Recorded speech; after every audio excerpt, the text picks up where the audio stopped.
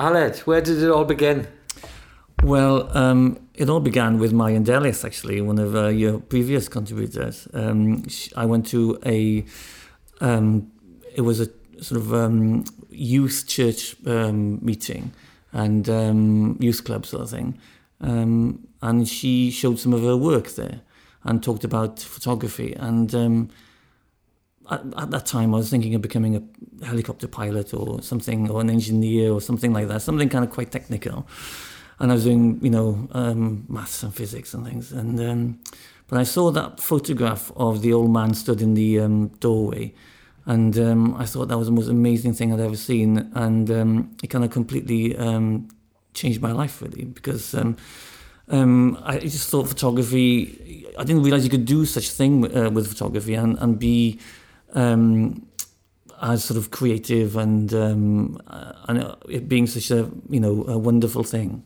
So I started there. I was a deck chair attendant in my summer holidays from school in Aberystwyth, and I saved up my money and I bought myself an Olympus OM1. And then I went to Plymouth College of Art and studied film and photography there. So what was that period like studying? I mean, obviously, you said you have physics and maths and things, so they kind of work with cameras, really, and light and understanding apertures and stuff like that. So how did you find studying those things in Plymouth? What sort of... I mean, were you drawn to one aspect or the other? Were you drawn to film camera work, or were you drawn to the still photography work? Definitely stills photography work at the time, which is odd because then, I've spent the last 25 years being a cameraman. But at the time, definitely stills photography. And I saw a Josef Koudelka exhibition, and even before I entered the room, looking at it through the doorway, I was kind of inspired instantly, and I thought, right, this is the sort of work I want to do, being a photojournalist. And at the time, Plymouth College of Art were training commercial photographers to go to London to do magazine work and assistants to the commercial film world. So I found myself on the wrong course, really. So I was doing, pictures of perfume bottles where really I wanted to be back home in the miners' strike, which was happening at the time in South Wales. And so it was really frustrating. And I did take the odd weekend off to come back, but it was frowned upon there because they weren't interested at all in that sort of aspect of photography. So I went on to, after leaving college, then came back to Aberystwyth for a bit.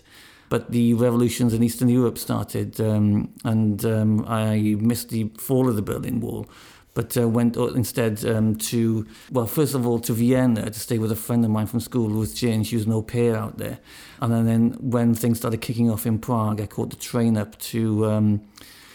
And as I arrived in Wenceslas Square with my rucksack on the back, it was students in the street chanting, and there were, riot police. It was just fantastic. The atmosphere was amazing right from the word go. And they'd closed the airport so nobody could get in. So I found myself, being one of the very few foreigners in Prague right at the beginning of the revolution. And I was at the Magic Lantern Theatre when Václav Havel declared he was going to stand as opposition to the communist regime. So it was all kind of quite exciting, really. Were you on assignment then, or were you just winging it? I was winging it, as I have done for most of my life, really. Made a career out of it, I think. Yeah, it was fantastic. Really enjoyed it. That was 1989. 1990, went to, Poland and Hungary and travelled around there quite a bit. 1991 in Kurdistan, taking photographs for the British Red Cross. They wanted to document how the aid sort of left London, Stansted Airport, and then arrived at the sharp end, up in the mountains of Kurdistan. Because during the, obviously, First Gulf War, the coalition forces turned back, and then Saddam Hussein turned on the Kurds, and they were, they had to flee. So they fled into Turkey and into Iranian Kurdistan, and that's where I was. And I was there trying to help out as well, because there was like convoys of aid coming over from Turkey, and they needed sorting out. So I kind of ended up being a sort of bit of an aid worker as well, which I quite enjoyed. But on my return, the translator and I and the driver, we drove to the airport. And in Iran, you have something like 5 different sort of police forces. You've got military police, you've got the civilian police, you've got the religious police, and and others. And we got stopped in the roadblock. There was some sort of confusion. They'd never seen a Westerner before. I had a bag full of cameras and a tape recorder. So I was arrested for being a spy with these, there was sort of a military police, then taken to a military compound. And I was then tried as a spy and crimes against the state and sentenced to death by hanging. So, but luckily, this was myself and the translator, but the driver got away and he managed to raise the alarm. So within a couple of days, the head of the Red Crescent, a guy called Mr. Ardi, he flew up from Tehran and walked into my cell and said, don't worry, I got $2,000 in my pocket, I'll get you out of here. So I had to be out by midnight that day because my visa ran out at midnight, so that would complicate things. So I came out on a Hungarian cargo plane flying to Budapest in the end. And then when I got back to London, then they said, do you know what? I mean, we had this problem last week with a Belgian photographer. So I think it was kind of a money-making scam, really. Not that I realised this at the time, Yeah, so that was quite an eventful thing. But, it was kind of part and parcel of being a photojournalist, I think, that's what I signed up for, in a way, So, and then after that, I went to Romania, more or less straight away. And then spring of 92, I went to Bosnia with another photographer, Pete Telfer. And we we were with the Croatian army in Croatia and northern Bosnia. So, and then after that... were these... obviously the Red Cross was a specific a job. Yeah. Were you selling these pictures on then? I mean, on the previous revolutions you were witnessing, were you selling your pictures on to agencies or to newspapers? Yeah, both, really, yeah. Right. And but funny enough, even the stuff with Prague, I was kind of quite proud of the stuff I did there, but the pictures I sold were, I got one sort of silhouette of a couple kissing by the bridge in Prague. And that sold, really well, whereas my pictures of Russell Havel haven't sold. Because there were no photographs to go in travel articles and things like that were, because the East was opening up, they were desperate for photographs of, Prague, contemporary ones. Yeah.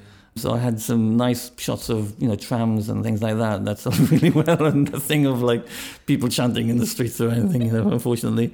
So it kind of failed a little bit there, but some of them sold, and I was kind of quite proud of the work I did out there, really. And I'm really kind of terrible at marketing myself as well. I should have, pushed it a bit more. But you're kind of on to the next assignment, really. So it must have been one hell of a buzz then. Yes, I think that's what I enjoyed about it, and still do. I still do conflicts. I've been to the West Bank and Israel twice this year so far already.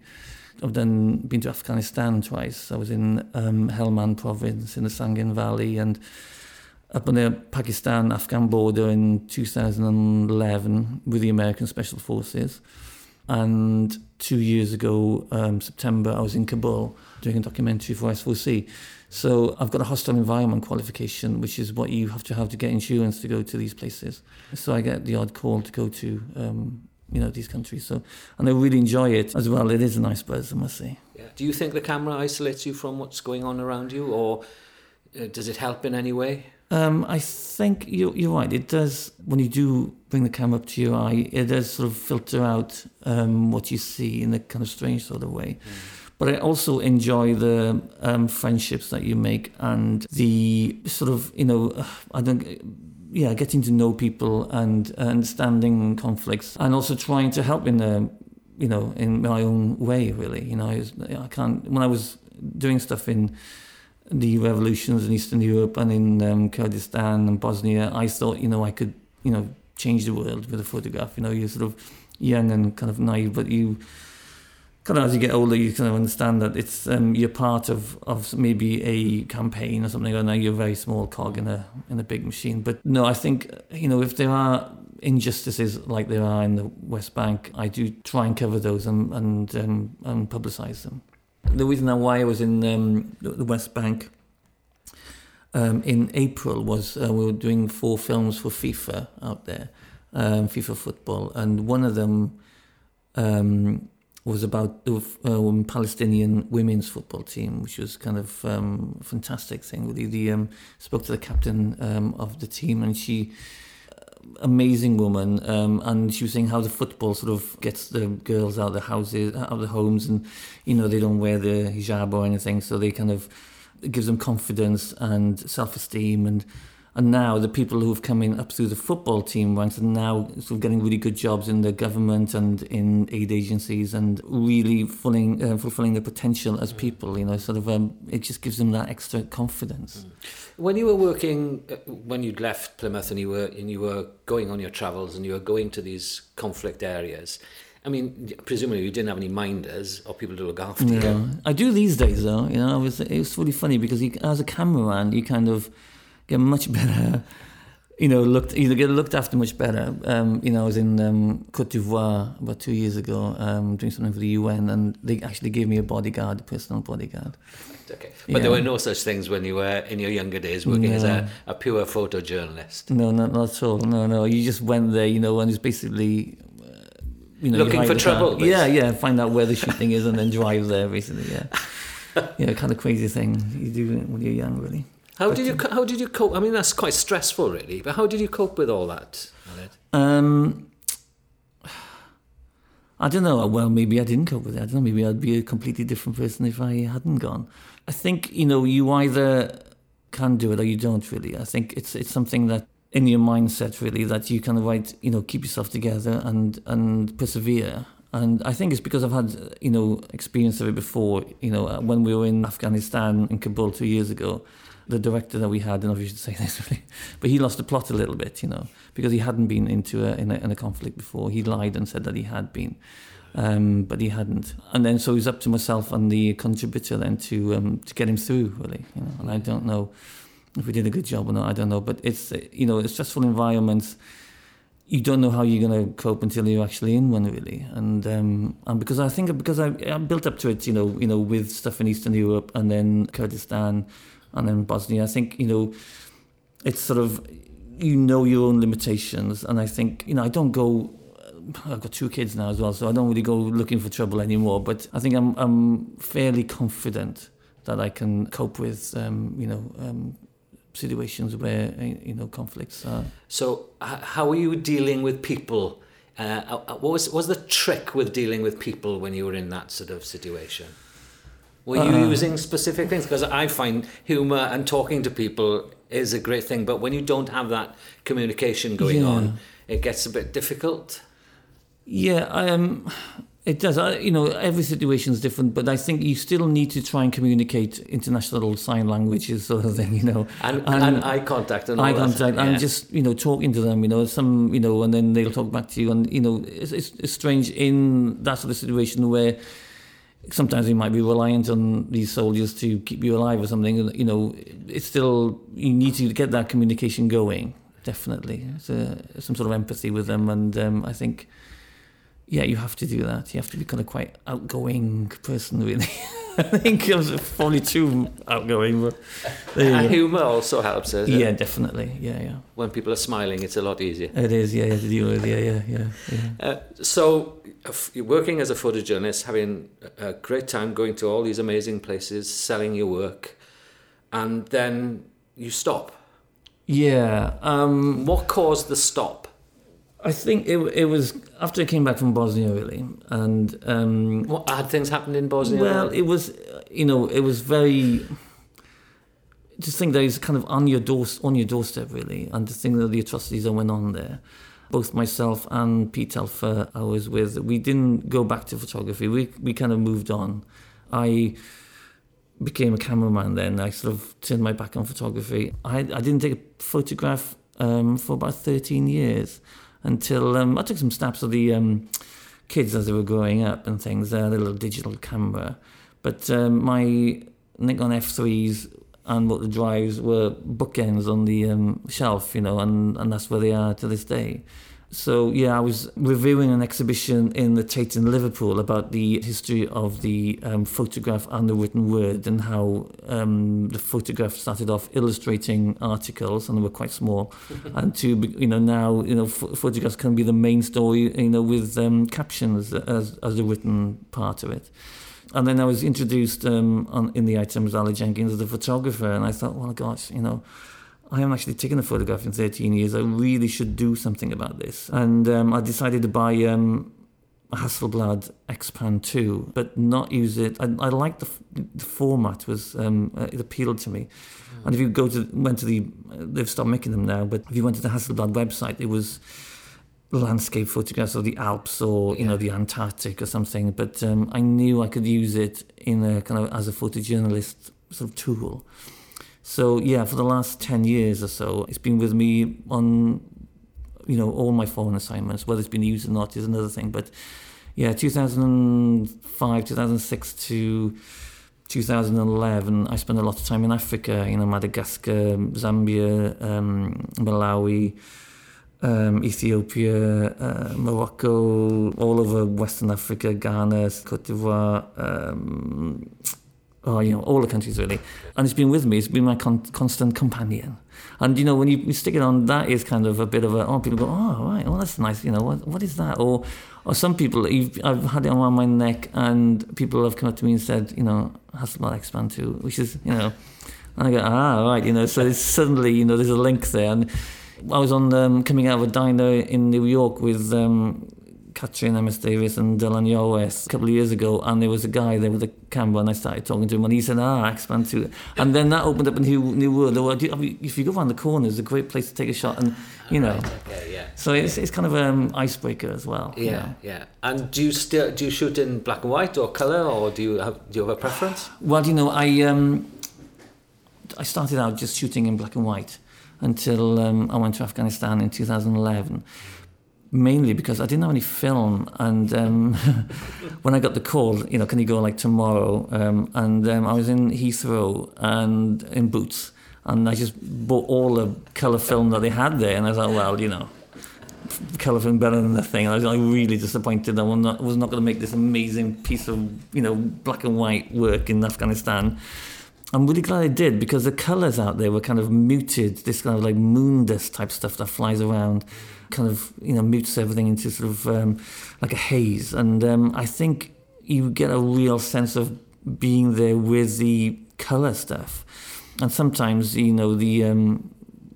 was with some Afghan policemen for a few days, and they really liked sort of sticking bits of flowers in their helmets and stuff like that. Really kind of, out there type stuff, and it was lovely, and so I took photographs of them, and again, having a camera with me, I was filming them, but having a stills camera also was kind of a great icebreaker as well, we get a sort of a very filtered view, I guess. How did you find the people and the country?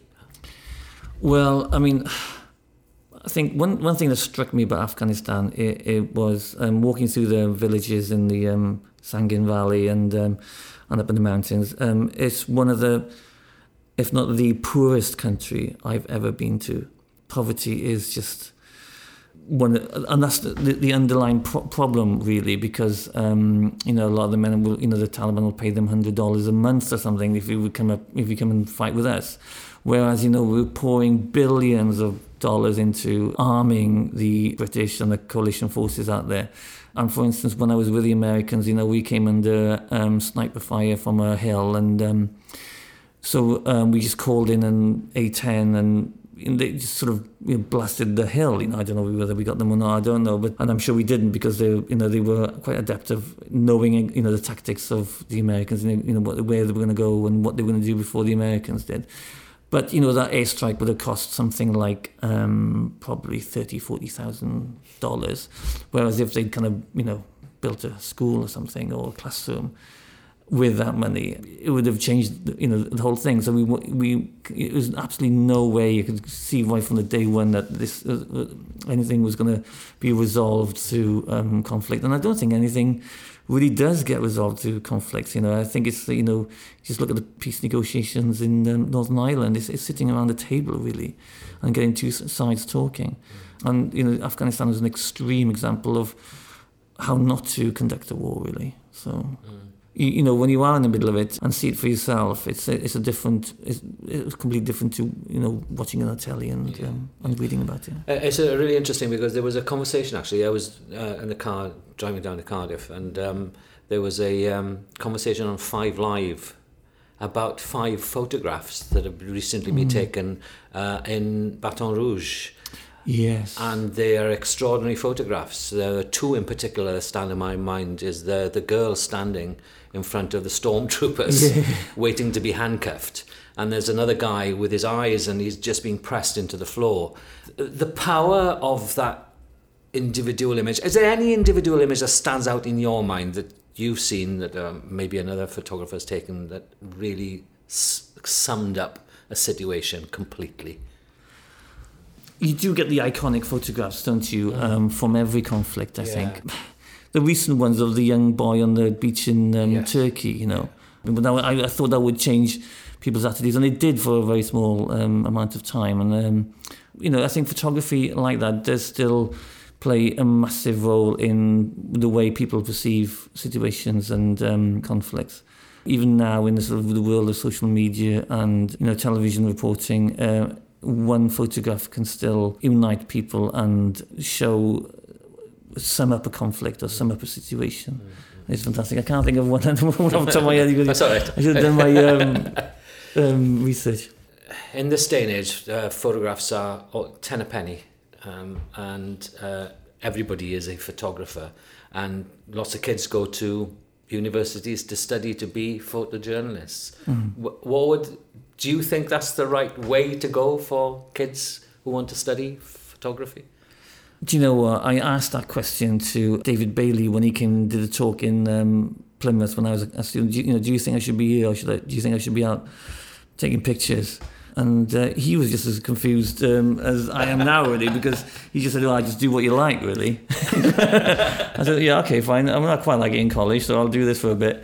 So, I don't know, it is a way of finding your feet. When I was at Plymouth, we had a fantastic history of art lecturer, Graham, and he was sort of, I think I'd learned more about being a photographer from him than any of the other lecturers I had. I can't even remember their names, but I remember his lectures.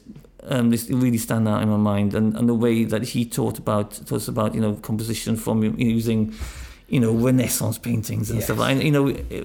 We all know about it, but he actually made the whole thing real and taught us about sort of things like the Bauhaus and early 20th century photography. I think that sort of expanded my mind more than anything. So I think that aspect of it, certainly you should go to college, or maybe you should just get out and do it, because it is practice that makes it in the end, isn't it? I think anyway. But you've got to have the resolve, to do it. But has your style changed in any way, or did your style change in any way when you were a photographer? Yes, my early black and white stuff, I think, were of a certain kind. And I think when I came back to photography then, after the 13-year gap, I think it is much more mature style. I think it is kind of, I am thinking about it a bit more, using sort of the landscape format of the Hasselblad X-Man 2. You can work with it, in a much better sort of way than using the traditional 35mm format. And I really love taking photographs with it, And then I bought a Hasselblad 6x6 about a year and a half ago to go to Patagonia. Now I'm really getting into that. The recent assignments, I've just taken that with me and really enjoyed, doing stuff with that. Yeah. But I mean, most of my work, we've spoken about photography, but you got to remember my daytime job, which is being a cameraman, really. And I could go to half a dozen foreign assignments, and I do about between a dozen and maybe 18, 20 foreign assignments a year. I can do half a dozen without taking a photograph. So mainly because your client is paying you rather a lot of money to get you to a China or whatever, then if he's looking at you, why are you taking those pictures? Why aren't you filming for the program that you're supposed to be being paid? But to has be here? has the still work influenced the way you shoot with? I mean, I know it's a different skill and there's different things involved, but has it influenced the way you? Oh, work? definitely, yeah, definitely. I think you're coming from a stills background is a huge advantage when you go into doing camera work. The cameras I use now, I've got a Sony F5. I use prime lenses. I use a 15, 25, 35, 15, 85 prime lenses as my main thing. And I've got a couple of zoom lenses as well, but everything is now shot on a 35mm chip. So the image is what you would have seen through a 35mm, stills camera. And people are using 7Ds and 5Ds as movie cameras these days anyway.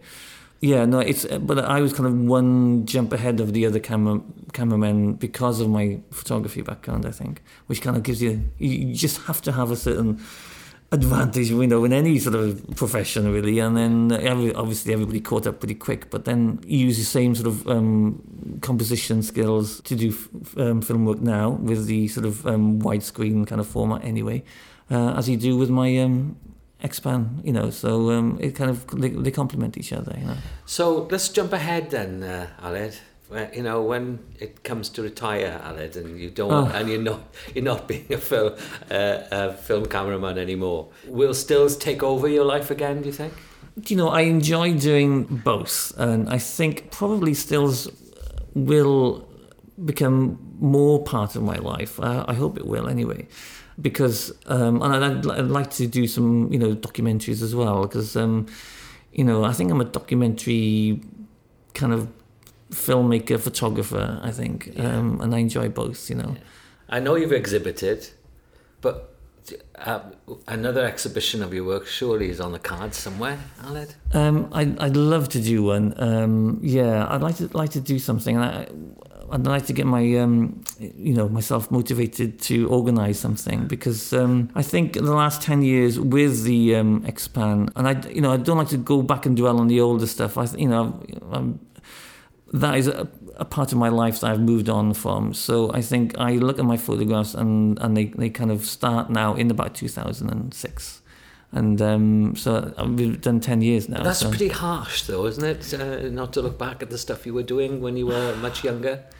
Yeah, some of the sort of...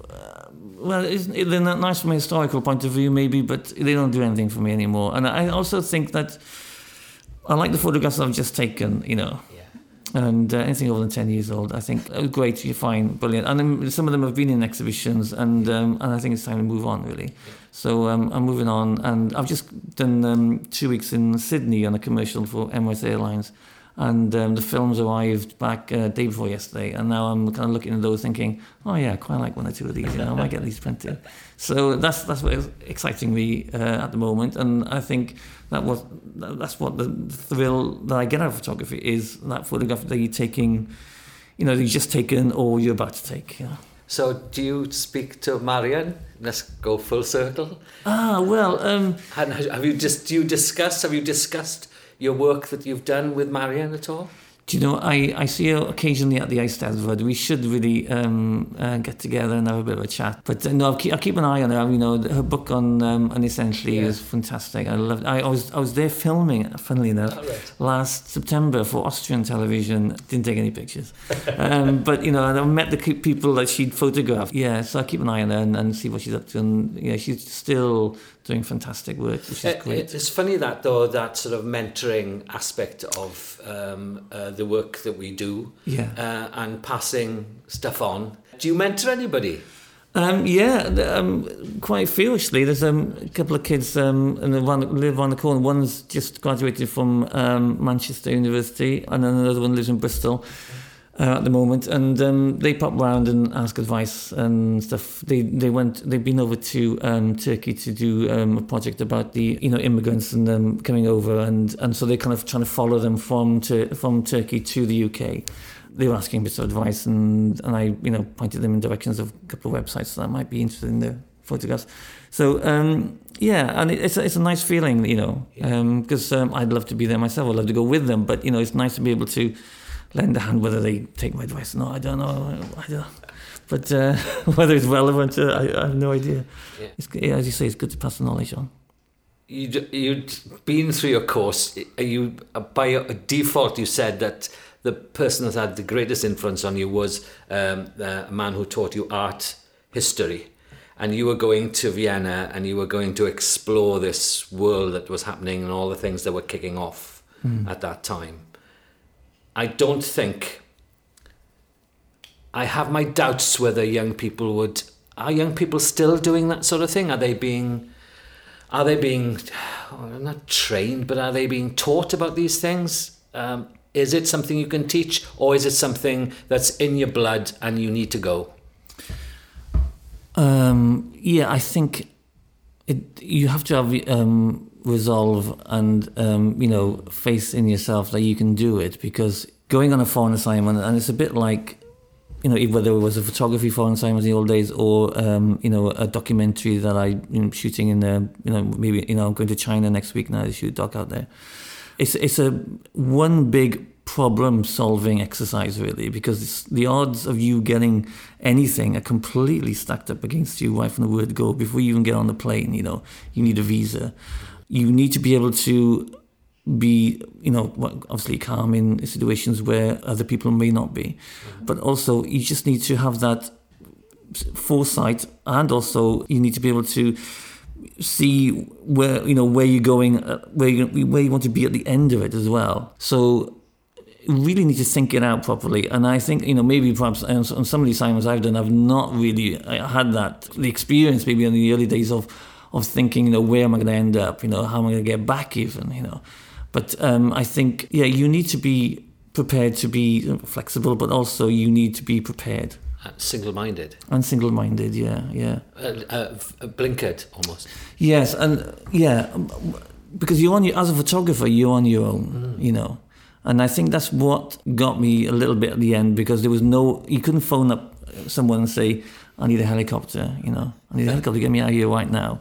You can't do that as a photographer, but when you're a film crew, you can do that because you're insured, Every foreign assignment I do, if there's anything goes wrong, there's a way out. There's everybody does a risk assessment, and in that risk assessment, if anything goes wrong, they pull you out. When I was in Afghan film, I was with Tiger Aspect, which is a London company doing a doc for the BBC. Yeah, every day you check in about 5 times a day, but every day if there was, you'd go out on patrol or something, and then you'd make sure if anything did go wrong, there would be someone on the other side of the phone sorting out the mess, which is great. And that's the beauty of being a television cameraman, really. You're part of a team, which is insured, but also that team back on base, they've got money as well, to make it happen. They can sign a check or hire a helicopter with a credit card, whereas you can't do that as a photographer.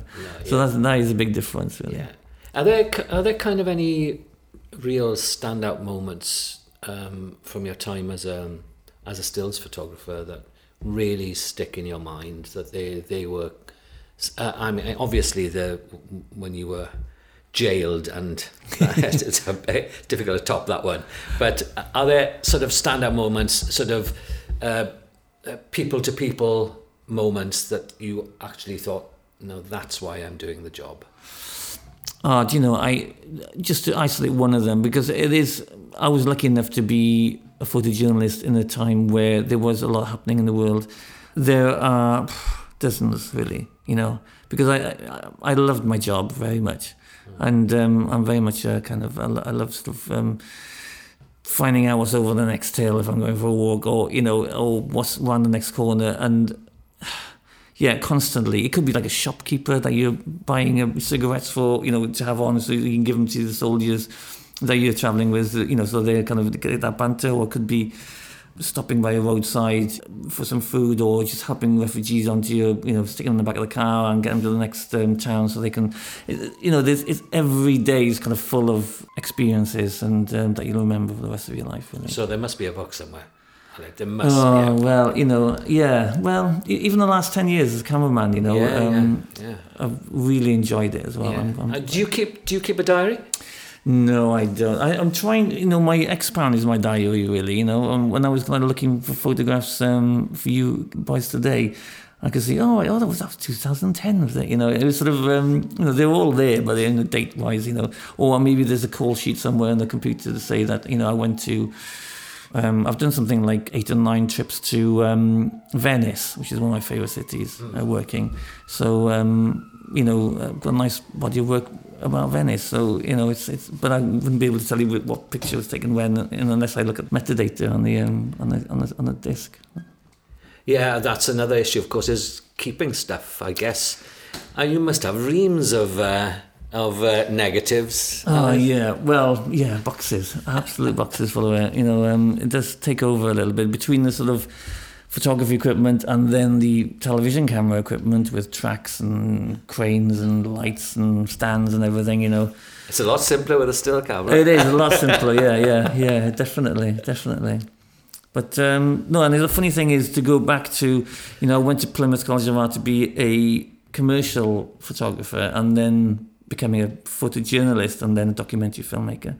Now back sort of doing commercials and something I really enjoy doing, I've just, as I mentioned, been to Sydney to shoot a commercial for Emirates, and I spent a lot of time mostly in Dubai in the winter, film because of the weather, filming commercials out there. And I've got another one coming up now in September in Copenhagen and New York. So, I think as I get older, maybe when you cross your, I know can't, when you feel 50, that you kind of think, do you know what? I quite like an easier, not easier life, but it just changes really. I'm still running around, and quite often take the stills camera with me, but I'm still running around like a mad fool. But it's a different life really now. And if somebody gave you the opportunity, Aled, go away for a month with your X-Pan, we want you to go there to shoot because we've seen your stuff, we want you to do a shoot for us, and you were allowed to go anywhere in the world, where would you return to or where would you go? I think I'd go back to Patagonia. I did 3 trips there in a year, last year and the year before, over a period of a year. And I enjoyed it immensely. And I was in Bolivia a couple of years ago. So South America, I think I just go through South America. Really enjoyed it. So yeah, I'm lucky enough to do between sort of, I don't know, a dozen and maybe 20 foreign assignments a year with between the commercials and the documentaries. So you get a little, sometimes you fly in for 3 or 4 days, say to Berlin or somewhere to do something, do an interview. Recently I was in San Francisco for a couple of days and I think, I'd like to go back there. So it's a nice way of kind of just doing a little recce. And then, so when I do eventually give it all up, I think, right, I know exactly where I'm going. But no, definitely South America was top of my list, I think. I love Patagonia because, I spend over 6 months of the year being a foreigner in a foreign land. When I went to Patagonia, I felt at home because I could speak the language. Walking down the street, I could have a conversation in Welsh with people. People just turn to you and automatically presume you speak Welsh. So, and so you're having a conversation back with them. But, and I found them really kind of friendly and open but also I just felt at home there. I could quite easily live there. And it's an extraordinary feeling because I'm always struggling with language or food or, culture and stuff. But, I'm a minister's son from West Wales. So I went to chapel there and, opened the hymn book, and it was like being back home, it was just as a young boy. Yeah. So, and even the people kind of reminded me of the people back in West Wales as well. So it was a wonderful experience, and I think, I'd go back there. Lots of stills people are now actually doing video as part of their thing. They do it for Media Wales. Media Wales have to shoot video as well as do stills. How do you see that all working and panning out? Can you see? Yeah, well, things have changed a lot since I become a cameraman. I bought my first television camera in 2001. And I spent £100,000 on, the camera, the lenses and the monitors and everything. And, I had to put my house up as collateral for it. And my house wasn't even worth half that. Well, I was worth about 3/4 that maybe at the time. So it was kind of a difficult thing to do. Not everybody. It was kind of a bit of a closed shop, really, in a privileged place because of that. Because nobody else could do this job. You had to be hired because you had the equipment. Whereas these days, you can do make a documentary. They shot a series of House, didn't they, in America, on a 5D just to prove a point. So anyone can pick up a stills camera and flick the sort of 4K video on these days, and make a documentary. So how does that, so that kind of opens it up to everybody, really. So yeah, there, competition out there for myself is kind of quite stiff at the moment, But, a lot of television programs do cost a lot of money to make. So they like to look at people who have got a bit of a track record, who've done it before, and who have maybe worked in Africa or worked in China, and so they got a bit of experience. So I might be at the moment a little bit ahead of the game, but people are catching up quite quickly. Actually, that camera that's sat over in the corner over there, my television camera. In the old days, you could get sort of like 6-7 years out of a $100,000 camera. Well, now, the price of that, it's probably about $25,000 sitting there, but in about 2 years' time, that'll be completely obsolete. So I have to keep reinvesting in my camera equipment, and then there are people coming up behind me as well. So it's sort of, it's getting more interesting, but I'm still managing to make a living, luckily. Yeah, but the paradox is that you're still using, when you take your Hasselblad out, it's film. It's where what is the joy in that then? What is the thing that ticks the box in your head? What makes you tingle when you use that camera? Well, I'm using the latest technology when it comes to 4K video filmmaking equipment. But there is something fantastic about going back to film, and then to actually, use those chemicals and the light falling on light sensitive material to create an image, and it's just harking back to the old life, I suppose, and it's still holding on to that. So no, and it's and I'm one of the few people, I don't know anyone else actually who uses film still. I remember being in an airport, putting everything through those X-ray machines, and there was about 10 of them in a row. A roll of film sort of came out of one of the bags, bounced along the floor, and went down about 4 carousels to where my sound man was, and he picked it up and he said, "There's only one person in this room that this belongs to, and that's you, Alan, because I don't know anyone else who would have a film camera." So in the old days, obviously there'd be loads in there. So, but no, there's something really nice about using film and loading the film up, especially on the 6x6 camera, and hoping that everything goes all right. Photography in Wales, I suppose photography really is sort of universal, which is its great joy.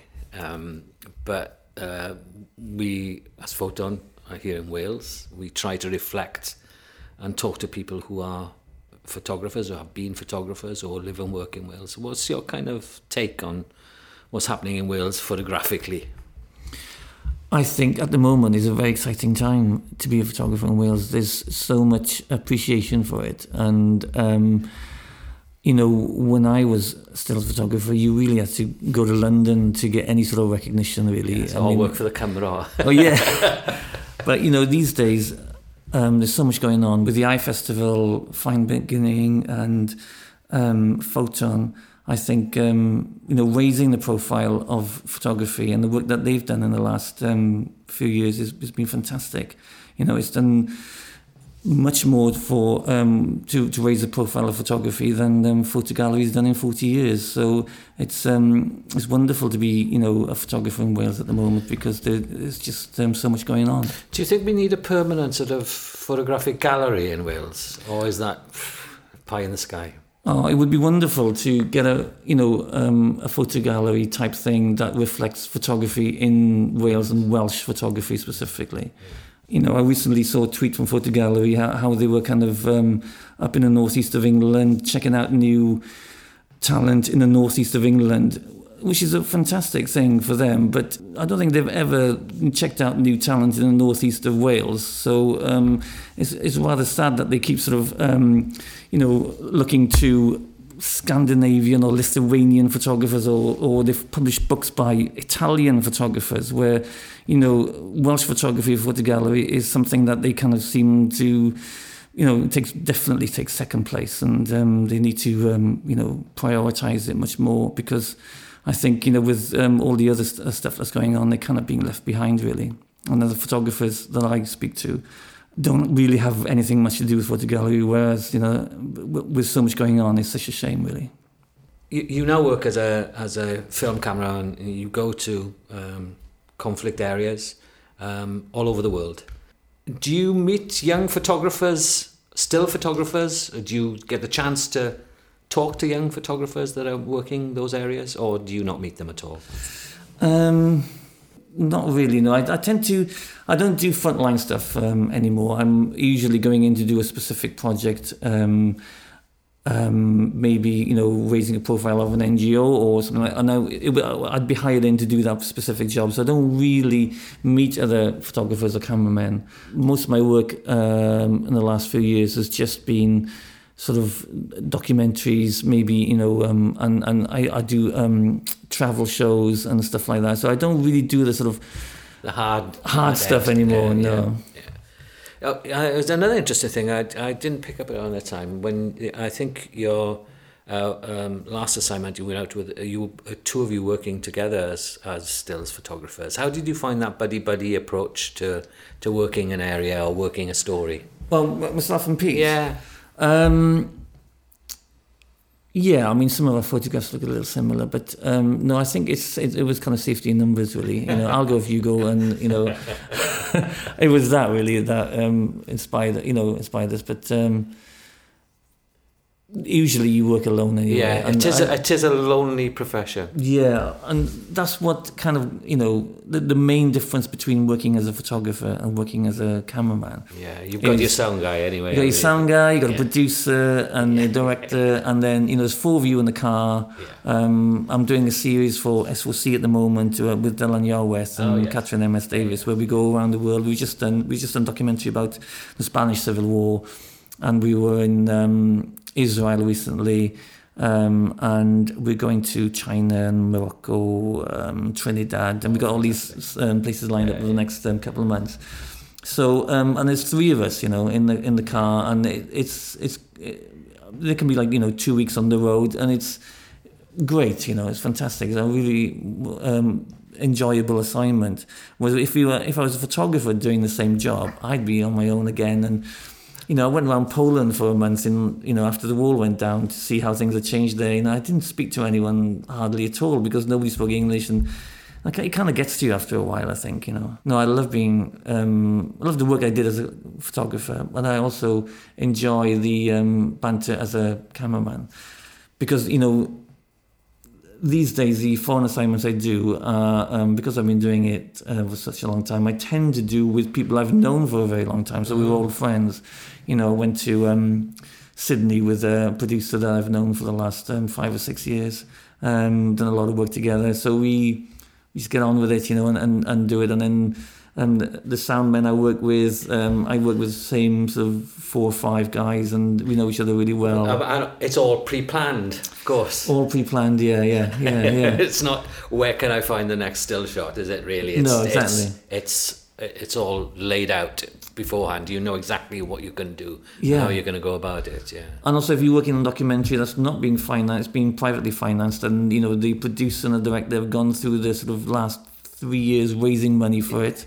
You haven't had to do any of that, and then they've arranged it all, the hotels, and and who we're going to meet and everything. And then I come in at the end and going, oh hey, here I am, and off we go to the airport, and then we film it. So you can see the torment in their faces and the joy when everything's over. And then I just say, yeah, I've got going off to Bulgaria next week to do something about skiing out there, or whatever. Not that I've done anything Bulgarian skiing, but it's sort of we just move on to the next assignment. So it's a bit of a cop out, really. It's very much more enjoyable than trying to set it up all on your own.